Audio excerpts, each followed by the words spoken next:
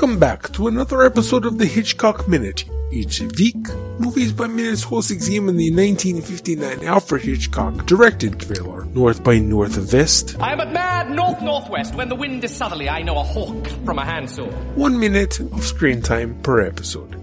Here are your hosts for Minute 19, Professor Robert E.G. Black and Alison Waddell of the Room Minute.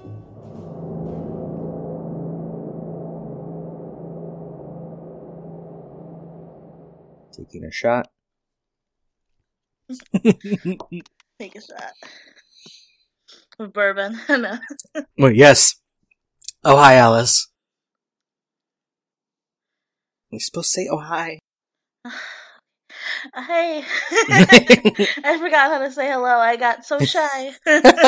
Oh, hi, listeners. We're here to talk about Minute 19 of North by Northwest, in which Roger O. Thornhill needs the police, but the police don't need him. Despite the announcer's voice you just heard, my normal co-host from the Room Minute, Alison Waddell, could not be here today. She is sick, but I have here one of our four-time guests. Oh I my forget. god, so many, and we've been on other shows, so yeah. And we've been on other shows together, so I got Alice in here to take over. Alice in here to take over for Allison for today, as we wrap the Room Minute while talking about North by Northwest. Listeners, you could probably tell by my voice, this was not filmed in sequence with the rest of the episodes. Alice, I was taking a shot for every episode, and I recorded the other 9 episodes of mine in a row. No. I was gonna say, I was like, yeah, before you hadn't hit puberty yet, and now different voice. No. By the time I got to 18 and 20, this is 19, goes right in between them. The recordings of them are going to be hard to edit. I may have to add some an extra narration in between parts of what I'm saying. Whoops. No, it was on purpose, but okay. I didn't expect 2 things, and here's the behind the scenes for the listeners too. I expected to record all my episodes 2 or 3 weeks earlier, and then got an extra class at the end of the semester, and then got sick. And so I ended up recording my episodes about as late as I could to get them edited in time, and recording those other 9 all in one day. So one sitting at the computer, take a shot, record an episode, take a shot, record an episode, take a shot, record an episode. And 2 of those episodes, I took an extra shot because they were the Mandy Sucks Minute episodes where I was just having a crazy time watching the minute and commenting. I don't know what I said on those. Oops. Because I haven't listened to them and edited them yet. So this one will be a little different. Both more clear-headed, and I haven't watched the entire movie in a while. You watched it this morning, right? Yeah, last night.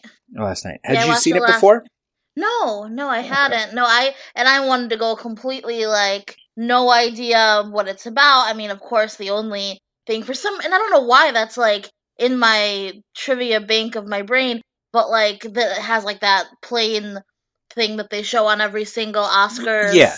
Compilation. It's one of the most famous movie scenes ever, so yeah. Yeah, exactly. Yeah, and I don't know why I'm like, yep, I know, I don't even know. And most people also know that this movie ends at Mount Rushmore. Oh, yeah. But I think a lot of people haven't seen it, though. I had no idea, and then I saw it was Hitchcock, and I was like, oh my god, is this gonna be like The Birds? Which, I mean, I've seen The Birds. I mean, I closed my eyes whenever I saw any birds, but I saw The Birds. But, and I'm too afraid to see Psycho and all those other things, because I'm like, oh my god, this is going to be a horror movie, why am I watching it at night? Because that's what I think of, Hitchcock as. Well, Psycho was his next movie after this one. Oh, okay. Yeah.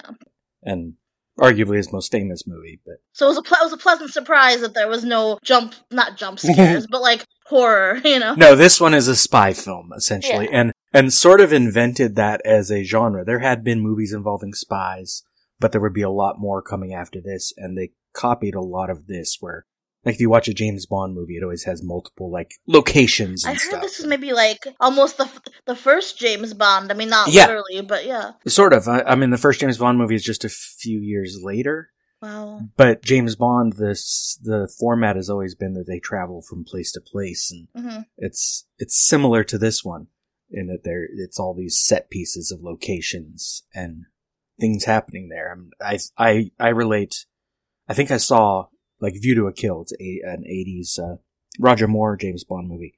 Ends on the Golden Gate Bridge, Oh. And that scene always connects in my head to the Mount Rushmore scene in North by Northwest, because it's sort of that same idea of ending the movie on this famous place and they're fighting up there. Mm-hmm. Although I did see this on the big screen once when I was in college the first time at USC. Mm-hmm. We watched it in, I think it was a History of American Cinema class. We watched this one. We also watched The Birds. Yeah. So you might not like that. And I wrote a paper about The Birds and then a paper about Rear Window, another Hitchcock one. Yeah, well, yeah, because I'd heard, I mean, not to, like, go on a completely different movie, but, like, with The Birds, for example, it's what you don't see that's the scary part, the scarier, part of it, that it's not horror as it is now, where Right, yeah. it's all jump scares and, it's right there in your face. Yeah, there's a great sequence in The Birds where she's seeing this gasoline that's going along, like, it's a puddle on the road, kind of. And it's drifting down toward gas pumps, or from the gas pumps to the truck. I forget which way it's going. Mm-hmm. But rather than just film it moving, it cuts back and forth between her reacting, the flame is a little bit farther. Her reacting, the flame is a little bit farther. So you're not seeing the movement, but it makes it more tense because he's forcing you to wonder, how far has it gotten? Where is it going to get? And this movie doesn't have a lot of that. Although when you get to the car chase, the last couple minutes. Yeah, some amazing reactions. There's some great, I love the, 50s reactions, but. Yeah, there's some great editing in there. From the women, especially. Oh my god. Like, I wish this wasn't a podcast in a sense, because I just want to, imitate how they, are clutching their pearls, yeah. Now, for this scene, I have been noting as we go, this is page 24 and 25 of the shooting script. Changes dated H2558. This is scene 48. Continued. With Klinger and Wagner, who are not characters, but they do have names. They're only in this sequence. Bringing Thornhill into I just hit a blank, something Cove. Glen Cove. Yeah. Glen Cove Police Station. I should remember that. It was written on the side of the car. On the road. I had 2 minutes with no dialogue. That was fun. Oof. Yeah, thank God this one has all the jokes. Oh my gosh. Yeah, Thornhill's great as a drunk. Let's see. So the minute begins as they bring him into the station, and there's Lieutenant across the desk, and Thornhill thanks them for the lift. Thanks for the lift, fellas. Yeah. So he's already being funny. I believe as we understand Thornhill by this point is that he drinks a lot.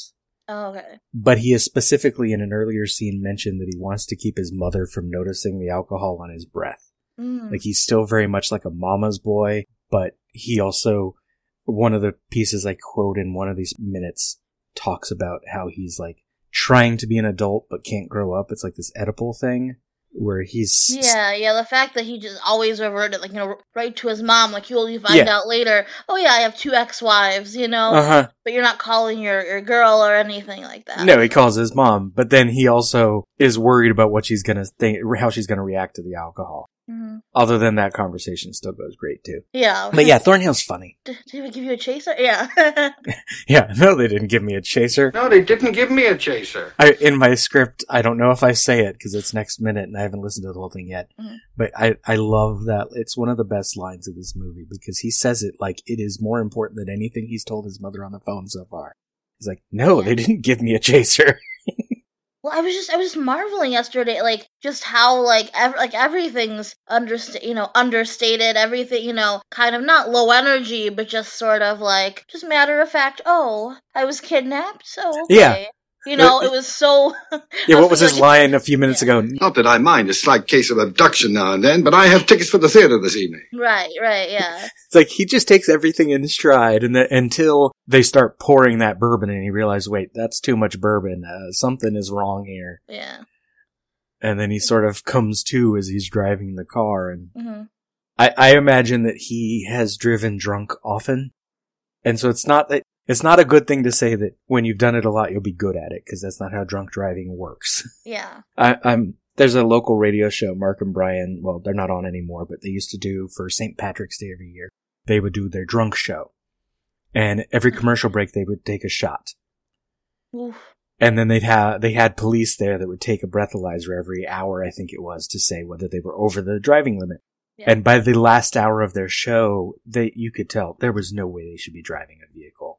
Yeah. Or doing anything, or being on the radio. And it would just be like chaos. But they did it every year for St. Patrick's to show, like, here's what happens when you get drunk. Don't go out drinking tonight and then drive a car. Get a ride. Which is much easier now. Now you have Lyft and Uber, and it's like, oh yeah, leave your car there and just take a ride home. Yeah. Oh, I was noticing. Just I don't know what it was. I was just kind of noticing. Obviously, this was a different time, but it was just so interesting. Like I were jumping around in all these minutes, but even the like, oh no, my mom's wherever. Oh no, I have to tell my secretary to don't call her or whatever. And it just in my head, I'm like, I mean, as a joke, it's kind of like, oh, man, he's got to text her, Yeah. Yeah. If this were set now, it'd be such a so much simpler easier thing. if you could have been like, wait, damn it, I just texted her, And then he wouldn't have put his hand up, and they wouldn't have thought he was George Kaplan, and the movie wouldn't have happened. It'd be so much simpler for him. Mm-hmm. But it's 1959, filmed in 58, so that ain't happening. Klinger tells the lieutenant, Lieutenant, I want this man examined for driving while intoxicated. The lieutenant seems to assume that. He's like, Really? Because Thornhill is not steady on his feet. Yeah, I love. I want to ask you this as if like you were, around at this time. But was this like what happened after these drunk drive, DWI, whatever they call it? That's like, I don't know about reality, but in TV shows and old movies, that's often the thing is they simply have the drunk tank. I mean, that still sort of exists in some towns, but I don't know about. But it's not just out on the street like they go to. It looked like a police station courthouse right there. Yeah, this is a police station courthouse. Have a doctor, yeah. I think fortunately for the police, he may have driven down the hill right into town. And so they were near the courthouse, and so they just took him in. Because their car did get a little dented up, hitting the back of his. And so they bring him there to just basically sleep it off. Yeah. Yeah, that's amazing. He may be held legally responsible for the damages to the car, but that's not really a jail offense, That's paying for damages and insurance coverage and all that stuff. Oh, interesting. I would assume. And plus he's rich, so maybe they can see by his nice suit that he probably can afford bail or whatever they need to do. Yeah. I mean, even the whole, from kidnapping to that, there's just a lot of, and so much as I don't want to be like, oh, white male privilege, but like, if I was kidnapped, I wouldn't be like, oh, man, like, no, I don't want to drink. I don't want to this. Come on, like, I'm just gonna go home right now, I wouldn't be that chill, Right. Well, and to be fair to Thornhill, it is their fault that they hit his car. Yeah. He stopped to not hit a guy on a bike, and they were following way too closely. It's true. Because he was not driving that fast. No. And then apparently someone was following them really closely because they get hit too. So the whole thing's, it's debatable how much of it is his fault, but then of course, as far as they know, he is way over the legal limit for driving while intoxicated. Yeah. And they need to let him sleep it off, if for no other reason, to figure out how did this happen and how much do we need to charge him with. And that's a huge way to kill someone by because I was like, oh no, once they give him the bourbon, he's poisoned, Yeah. but that's like, oh no, this and then a cliff and then Well, yeah, they could have just given him enough bourbon and he'd get alcohol poisoning and die. But no, they stick him in a car on a cliff. Or put poison in it, yeah, every time a drink, yeah. I thought that's it, they're giving him a drink, they're giving someone, right, that's it, he's poisoned, And a movie, no, but... Of course, that cliff doesn't exist, but I talked about that a couple minutes ago. Oh, really? This is Long Island. It doesn't have a cliffside road like that. It's Long Island.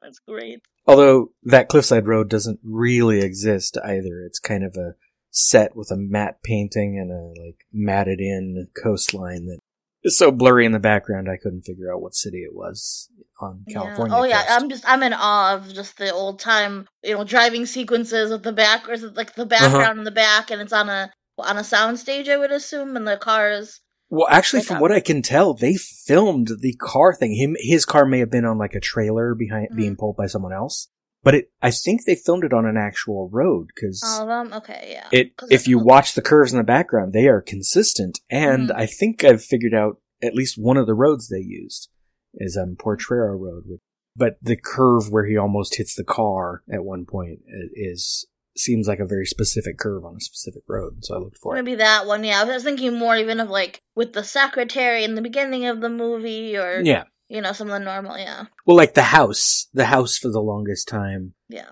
I already complained about this last week, but I was sure the inside of the house was the same as the outside of the house, which is Westbury Garden, old Westbury House on Long Island. On Long Island. Near Glen Cove, actually. And it's not. The interior does not match the house, and it's some other house somewhere. No idea where, because everyone just credits the mansion, and the inside's not that mansion.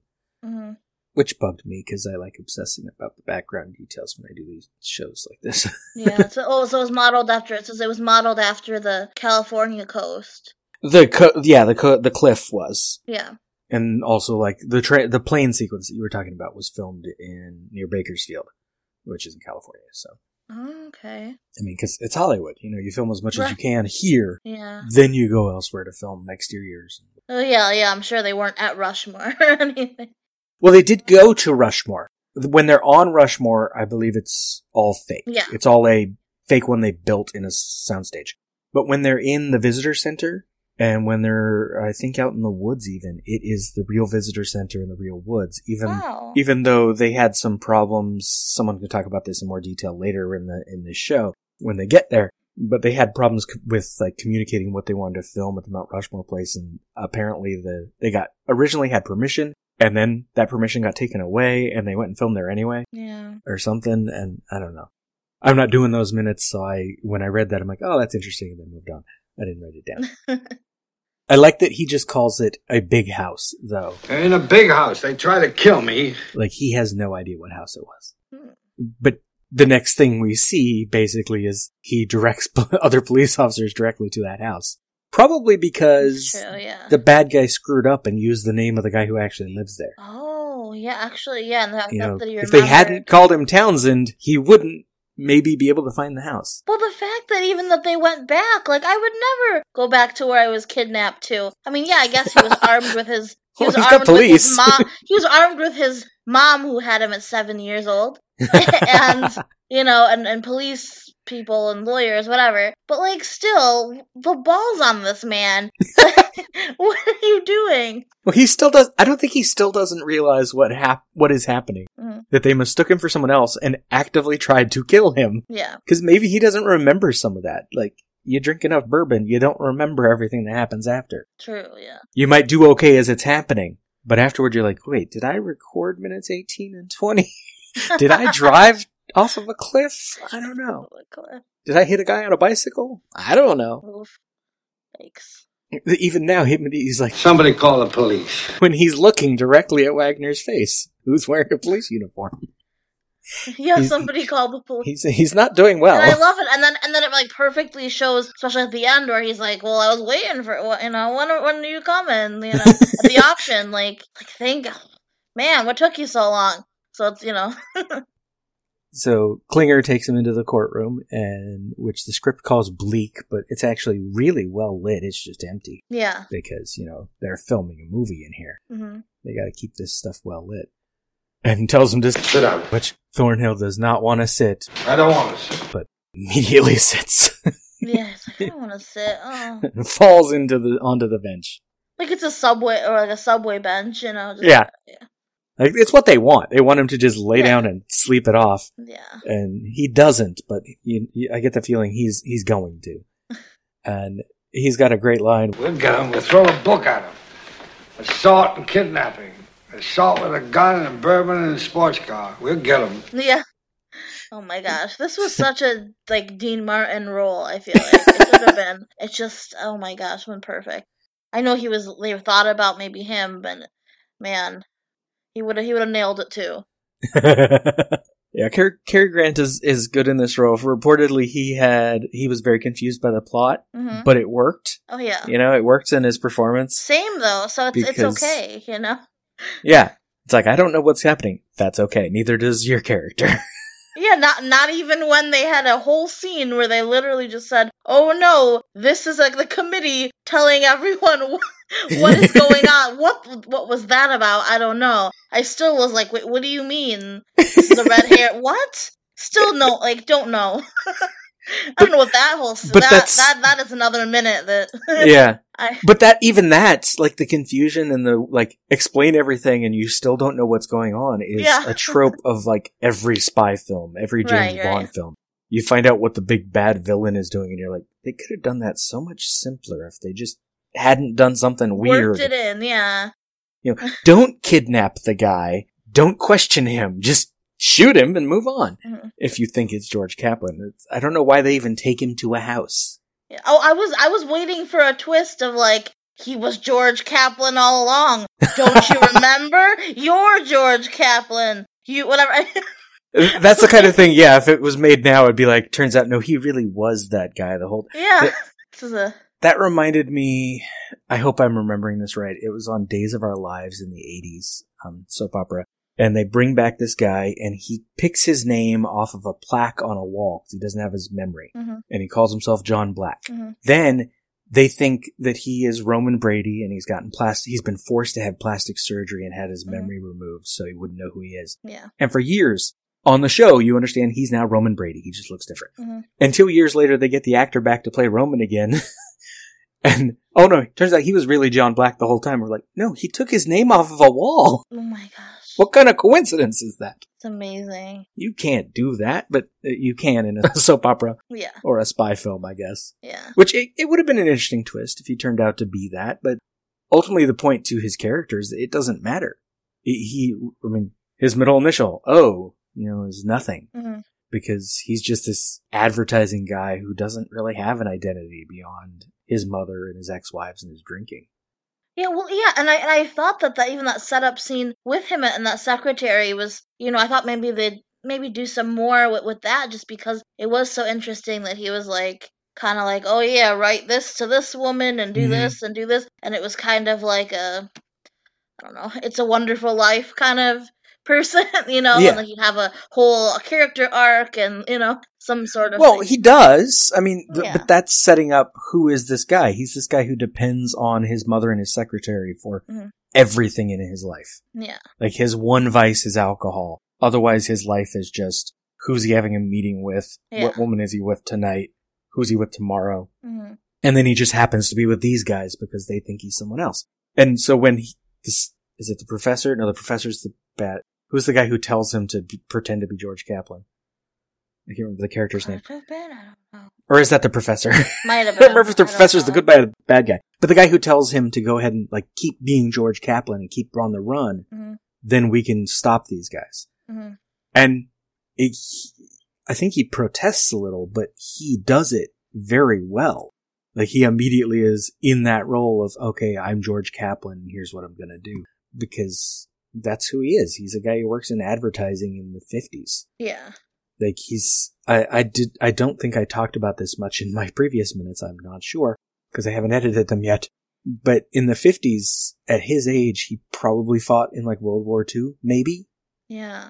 Well, it was amazing that he was 55 or something in real life. I'm like, what? That was a shock too. Maybe he was a little old, but so many people just volunteered for that war that he probably served in some way.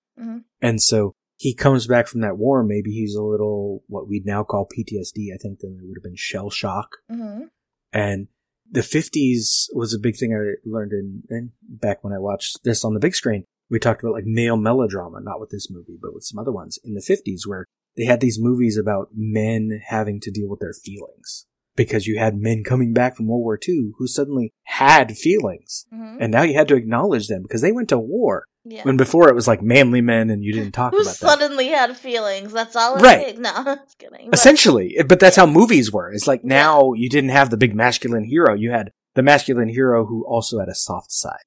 And then in that you have Roger Thornhill who's not just living in that era, but he works in advertising where it's all about presenting a lie to the world on a regular basis. And he becomes a lie in the course of the film. Yeah.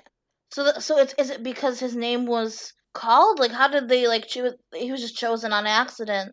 Well, yeah, it's because he realizes, I forget, it's about his message he needed to get to his mother, and he realized it wasn't going to happen, and so he was signaling to the waiter because he had to send another message to his mother. Yeah. And so he puts his hand up right when the waiter is calling for George Kaplan because the other guys, Valerian and Light are, and maybe Leonard, I forget who's in that scene, are looking for George Kaplan. And so their clever method is, let's just call the name George Kaplan and see if anyone responds, which seems like a weird way to get a spy's attention. Yeah.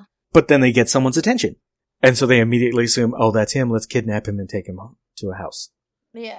Yeah, it took a bit to be like, oh, okay. Yeah. With a deliberate backup plan of getting him drunk and killing him. Yeah. Which is very specific.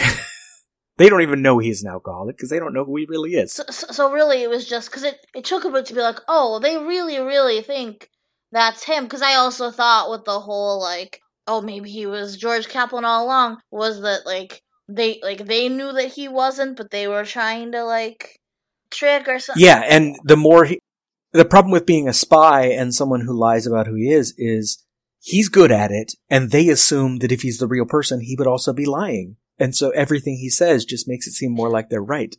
And they don't mind killing him then. That's kind of, yeah. Yeah, they don't care. It's a bad situation for him to get into because there's no way he can get them to believe him. Yeah. And so his problem was that he wasn't George Kaplan. If he'd been George Kaplan, he might have been able to get out of this situation without getting forced an entire bottle of bourbon. Oof, yeah. Run down a hill. And I'm trying to think what other, like, good quotes are from that minute. Well, let's get to that, because on the Room Minute, we do a regular segment called Notes from a Midnight Screening. Notes from a Midnight Screening. Now, let's imagine they're doing this movie as a cult classic, and they do midnight screenings every weekend, and drunk college students go to see it.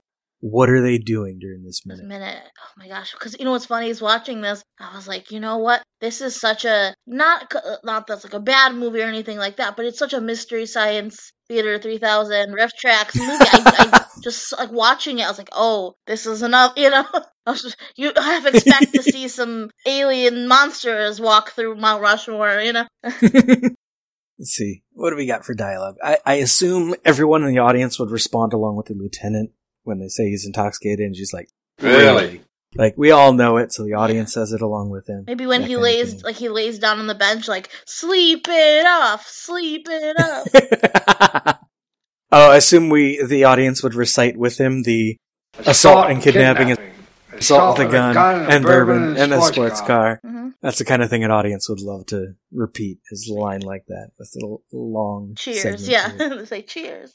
Other thing, or like when he's asked, was it? Yeah, when the doctor's asking him, I can't remember what the questions are right now, but kind of like, are you this? Or are you that? I'm totally blanking on the questions. But doesn't he say he's allergic to questions or something like that? Too. Or his sunglasses are there.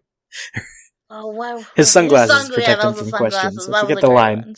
But yeah, there's some great lines in this movie. Like we were talking before we were recording about her line in the train with the original line being, "I don't make love on an empty stomach." Yeah, and they made her dub it. And they had to change it for the censors. Yeah, I never discuss love on an empty stomach. Yeah. Well, I mean, that whole scene was just beautiful. It was just that, like, small level, not really small level, but like discreetish level of sexy and spicy, and you know how brash a woman could be at this time, and I loved it. I just ate it all up. This like amazing back and forth flirtation was just perfect. It's like the 40s had those like comedies all the time with like the man and the woman, they're constant like bickering and banter back and forth, and this is another decade further, and it's like very serious version of that works really. Yeah, that is a great scene. Their interaction is great, which sets up the interactions of like every James Bond, like femme fatale later in spy movies. So then she was working with the bad guys, but also against the bad guys. I'm like, what is going on? Yeah. Why did you come back to her? Yeah. You know, it's not just for the boobies. Like, what are you doing? Like, you know, like what? What do you do? She just double crossed you, and you went back. Come on. Yeah. It's one of the like first ones, of course, but it is classic like spy film in that way. Is that like, yes, the woman's going to betray you, but you just love her too much after that one conversation that you have to work together. Yeah, anyway. It all ends up happily. That one night, and he just hurriedly got onto a train, and she somehow knew he would be on that train, because that was kind of random. Yeah. Well, wait, how many How many ex-wives does he have? 2. 2? So yeah, he may do this a lot. Just hook up with various women. And he's in advertising, so he's good at talking. He's good at selling himself. It's like the show Mad Men. You know, those guys were sleeping with people all the time. Anytime you meet someone new, you sell yourself well and then go where that takes you. So, all in all, good movie. Old movie. Yeah, bizarre ending. It ends so abruptly. Yeah. Oh my god. It's like, hey, we're safe. And cut to train. I'm like, well, wait, yeah, what? not even safe. And like, it's over. Come on. Just reach for me. Yeah, he's You got it. He's lifting her up, right? You can do it. You got it. Oh, all right. And we cut to him lifting her in the train car. Like, okay, I guess they got out of there fine. No, actually, but they both fell and died, and that was a dream. They fell and died. They're imagining the train ride. Imagine That's their train to hit like hell. And if they can, people can talk about that way down the line on this show, but then you get, of course, the classic ending shot of the train going through the tunnel too. Oh yes, some nice visual sex metaphor. Yeah. Which you can't discuss making love, but you can show that. Right, you can do that because some people won't get it. Yeah, you know? yeah. And the people who do get it won't admit that they got it, Right. So it's fine. But if she says it, then we know what she means. Yeah. If it's a visual, you can be like, they're just going through a tunnel. It's fine. Yeah, we're fine. It's them going into the darkness of the future as they don't know what's going to happen next. See, it's just a going in the tunnel or going to heaven. No. If you think that they died at the end. No. Well, I said they were going to hell, but yeah. I was going to say hell, and then I was like, well, they're not that bad. No, they might be. So yeah, they're going to hell. She might be. Well, no, he lies for a living. Yeah, He might maybe. I'm pretty sure everyone who works in advertising is they going all to went hell, to hell together. And the minute ends with him asking for he's being taken to the phone, or about to be taken to the phone. He's allowed one phone call. You're allowed one call. I do discuss this next minute, but I don't know how clearly. Technically, that is not the case, but it is the classic TV and film version, is that you get one phone call and that's your thing. Is it not true? It depends on the situation. If you have been arrested for like something really simple, they'll let you make a few phone calls till you get the person you need to get. Mm-hmm. And really, you're allowed to contact an attorney.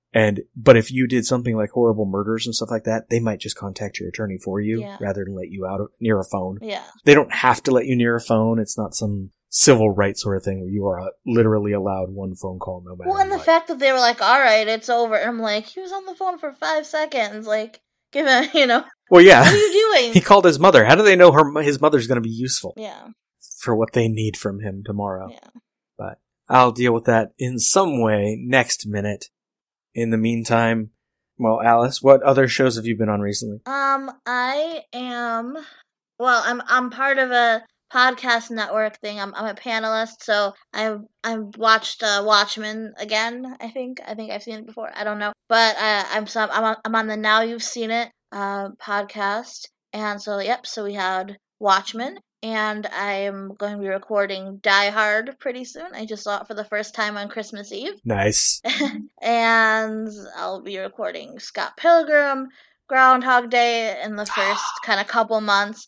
I just watched Bull Durham, and I was just on the Bull Durham podcast, and that should come out early next year. The Movies by Minutes Bull Durham one? Yes, yep.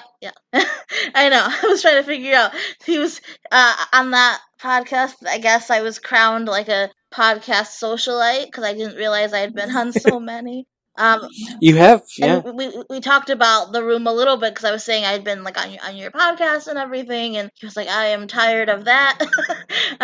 You see it once and then you're done. But yeah, that's cool. And I know we were on the podcast together for the Monty Python. Oh yeah, for Please Be Seated. Yep. Please Be Seated thing. I keep talking about that one because it's amazing, and it only came out in October, so you can still binge it, which is good. 5 very long episodes. 5 very long episodes. Everything Monty Python. Yeah. So yeah, it's a lot of interesting stuff coming up. But yeah.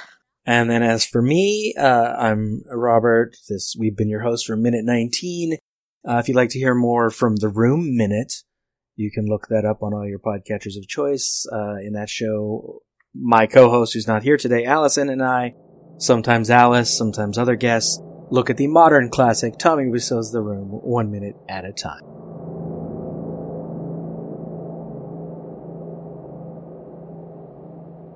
You can find the Hitchcock Minute podcast on Apple Podcasts, then Google Play, or at the main site, hitchcockminute.com. Find us on Facebook at The Man on Washington's Nose, or on Twitter at Hitchcock Minute. Join us here next time on Hitchcock Minute. Goodbye, Mr. Thornhill, wherever you are.